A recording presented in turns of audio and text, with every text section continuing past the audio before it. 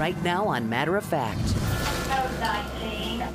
We were there as a rural Texas hospital battled to save the lives of neighbors and friends. Mentally, physically, emotionally draining. While fighting to keep the hospital afloat. These people need us. They really do need us. How these caregivers have kept the doors open for the people depending on them. Plus, a faded photograph of Malcolm X, his family, and heavyweight champion Muhammad Ali leads to a question. When you look at that picture, what does it remind you of, and what does it tell you? Hear what the daughter of Malcolm X has to say about fame, friendship, and the fighter who cradled her in his arms. Then, curious about this sound of summer heard every 17 years? We've got the science behind the chorus of cicadas and notes from the overlooked mathematician who figured it all out. Why was history silent when it came to giving him credit?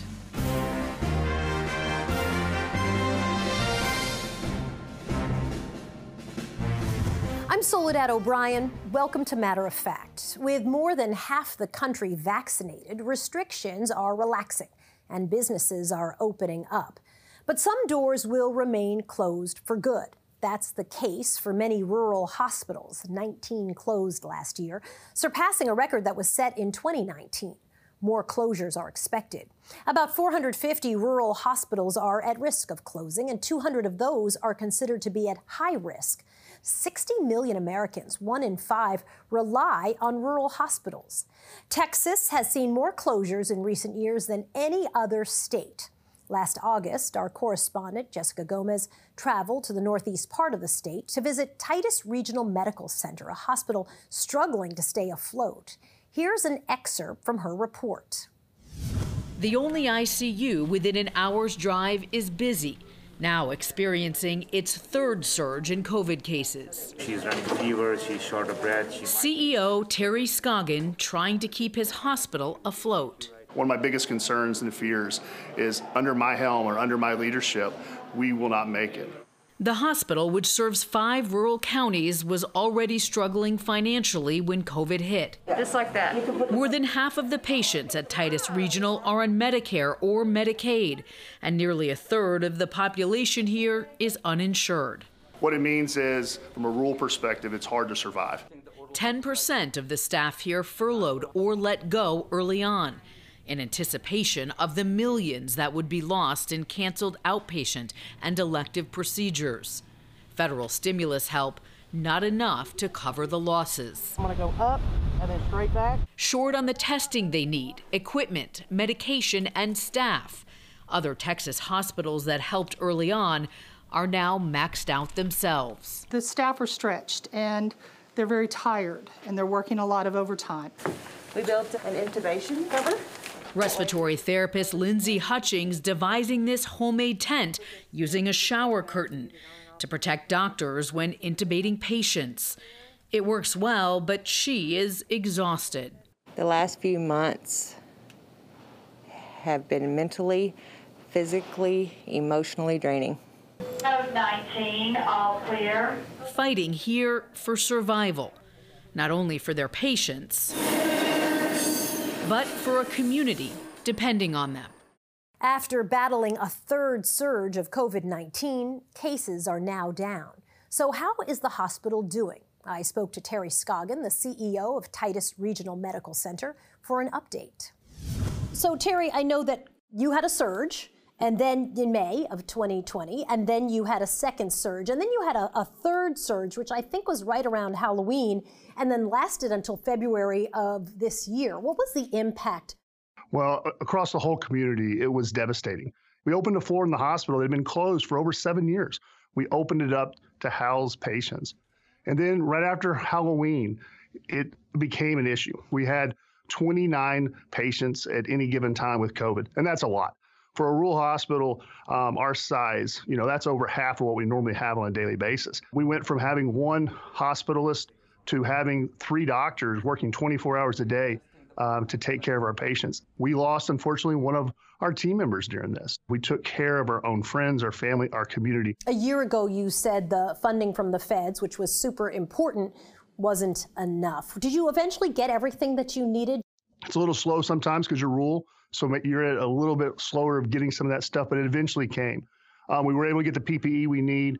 We received $13 million in funding. We made sure every patient, which was 750 plus COVID patients who were staying in our hospital, had all the advanced medicines, all the advanced treatment. If you needed one-on-one nursing because you were so sick, you got it. We paid for nurses to stay extra nights, extra shifts. We brought people in. So we made the decision to invest the money the federal government gave us to take care of our patients. What's lost when you lose a rural hospital? I know you guys delivered something like just under 1,000 babies last year, and you're the only ICU. 45 to 60 miles in every direction that we're the only ICU. And with the babies, we're a level 2 NICU, and they're dependent on us being here. We're critical to the economy. So even though we're 750 employees, we're over 1,000 jobs in this community that would be lost if we weren't here. Without federal money, what is the strategy or the formula for remaining viable, for making it all work? Rural healthcare, and us in particular as an independent, is break-even business at best, with reimbursements and uninsured so high in our region that it's very difficult to survive. So we're just getting by. And unfortunately, I have to ask my team to wear many hats. You're asked to do so many things, but you'll never experience the beauty that you're going to see when you're saving somebody's life or improving somebody's health. So, you know, it's a great thing to be a part of a rural community, and I wouldn't trade it for the world. Terry Scoggin is the CEO of Titus Regional Medical Center, which is in Mount Pleasant, Texas. Thank you for talking with me, and thanks for the update. We appreciate it. Thank you for the opportunity. We also want to congratulate our correspondent, Jessica Gomez, who recently earned a Gold Telly Award for her story about rural hospitals. Congrats. Next on Matter of Fact, the daughter of Malcolm X. As the daughter of Malcolm X, they expected something different than what I was. What she says about image versus reality. They were misinformed on who Malcolm X was. And later, our viewfinder lets you travel the Emancipation Trail to discover the history of Juneteenth.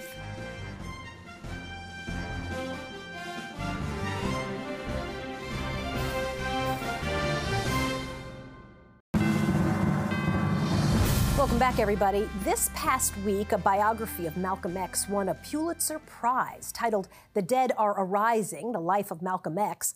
The book was written by the late Les Payne and completed by his daughter Tamara. Payne was an investigative journalist who spent 30 years researching and writing.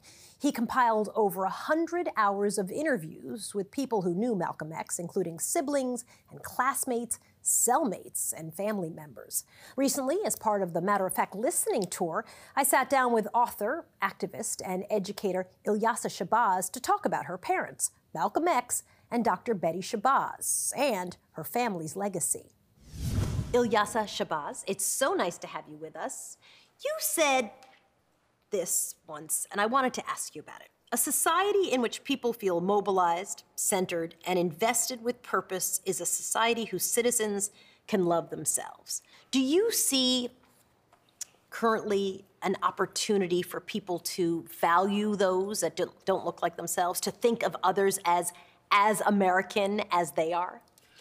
Gosh, well, first, it's such an honor to be here with you. But, you know, I don't know if we really do love ourselves. My mother made sure that her daughters, her 6 daughters, learned to love themselves. We learned about the significant contributions that Islam made to the world. We learned about the significant contributions that women made to the world, and we learned about the significant contributions that Africa and the diaspora and indigenous people in first world nations gave to the world. And so there's this true love of self, right?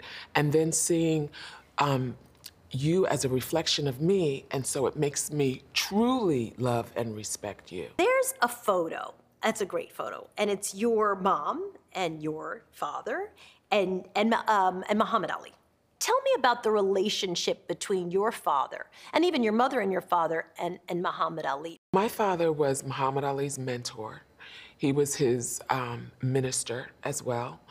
And Muhammad Ali said, had he never met Malcolm, that his epitaph would have read, "Here lies the greatest boxer that ever lived." But because he met Malcolm, and because Malcolm was his teacher, that it came to read so much more. When you look at that picture, what does it remind you of, and what does it tell you? When I look at the picture, it just, reminds me of family, the freedom to be human, right? And I'm so happy that Muhammad Ali and my father got to experience this unconditional love, this unconditional brotherhood and trust. There are times that I look around and I feel like we have written some people off. I see it a lot when you look at poor people or sometimes people of color and our educational system. How do we change that? I think it is changing somewhat, that it would be this generation that would recognize that those in power have misused it and demand change, and that they would be willing to roll up their sleeves and do the necessary work. And so I take my hat off to this generation. I would just say, do not stop. Don't get comfortable. Do not stop. Give it your all. Ilyasah, it's so nice to have you. Thanks for talking with me. Thank you. It's such a pleasure, really. You can see more stories about identity, including those of comedian Gina Brillon, Native American activist Nikki Petrie, and disability advocate Lydia XZ Brown at matteroffact.tv. It's part of our Matter of Fact listening tour. To be an American, identity, race, and justice. Coming up on Matter of Fact, one of America's first black intellectuals studied mathematics, astronomy, and cicadas. Yet, there's no mention of him in any of the work that's related to this. Why is history silent on his many contributions?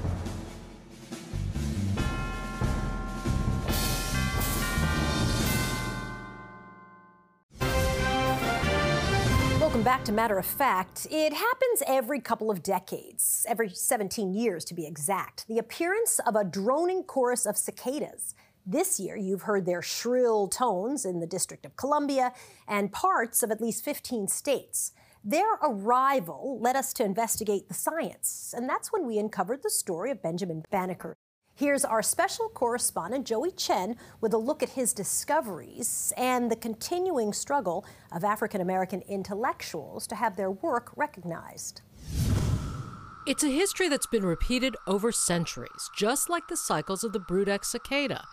The one that flits and screeches and creeps its way out every 17 years, including this one. A cycle identified nearly 300 years ago by a Maryland scientist, Benjamin Banneker. Thousands of them came and was creeping up the trees and bushes. I then imagined they came to eat and destroy the fruit of the earth, and would occasion a famine in the land. He thought that it might have been here to destroy the earth. Actually, it wasn't. He wanted to kill them all at that point. He wanted to try to get rid of as many as he could.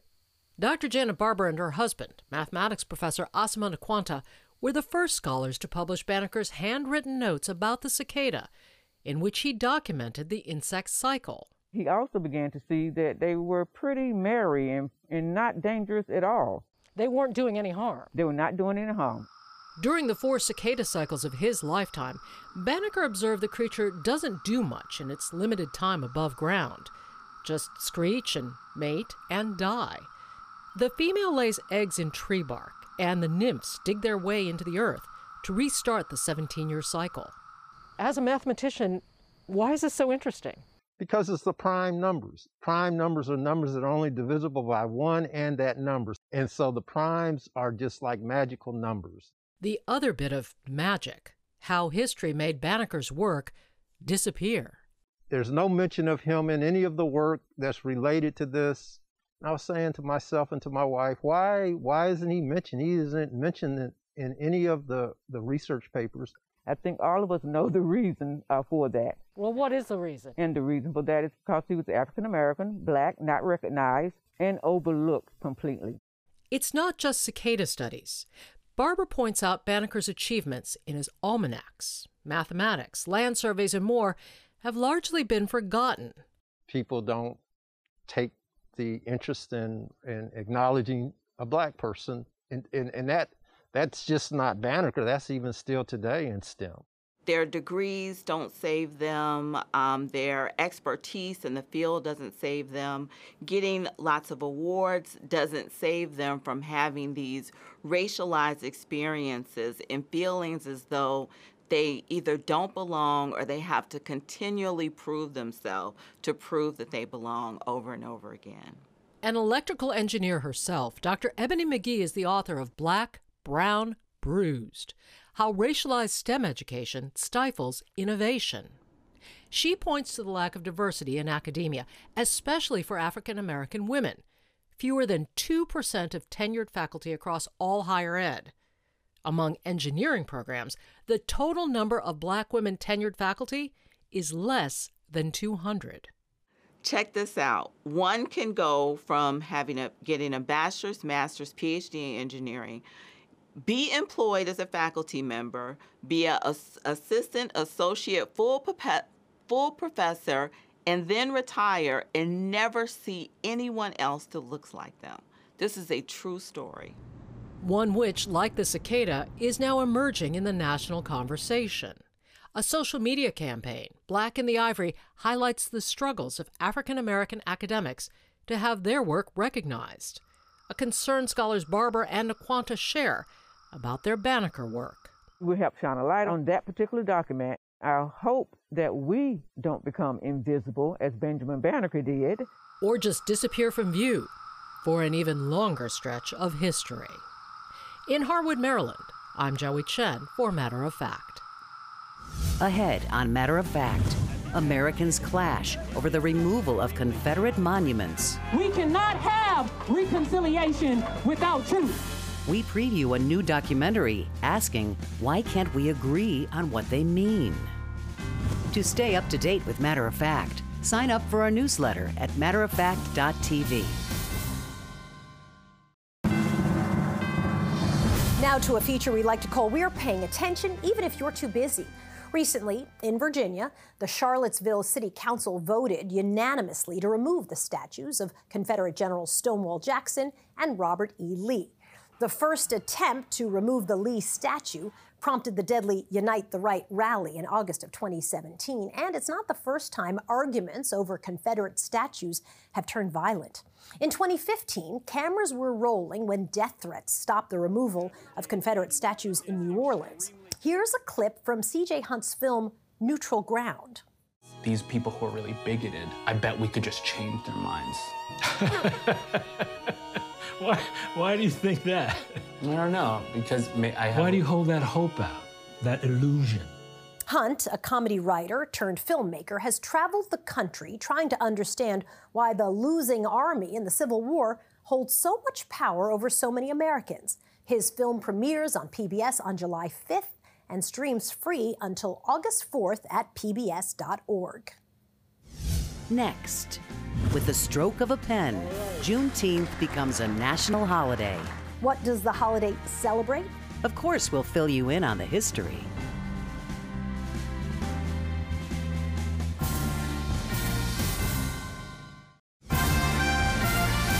Finally, today we mark Juneteenth. What does the holiday celebrate? Well, historians say June 19th, 1865, was the beginning of freedom for Black Texans. Until that day, news of the Emancipation Proclamation, issued 2 years earlier, hadn't spread across the state. But when Major General Gordon Granger arrived in Galveston, he announced that the 250,000 slaves in Texas were free. In today's Viewfinder, Houston Chronicle photographer Elizabeth Conley gives us a look at the proposed Emancipation Trail. The 51-mile route from Galveston to Houston connects a series of landmarks that tell the story of freed families migrating to build a better life. Before we go, one other celebration to note: you can't forget Father's Day.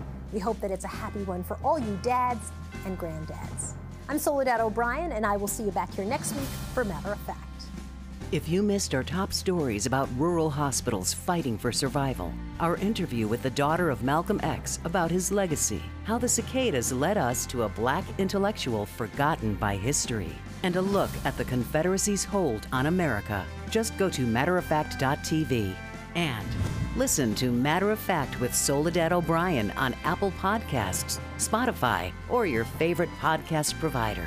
Watch us during the week on FYI and Pluto.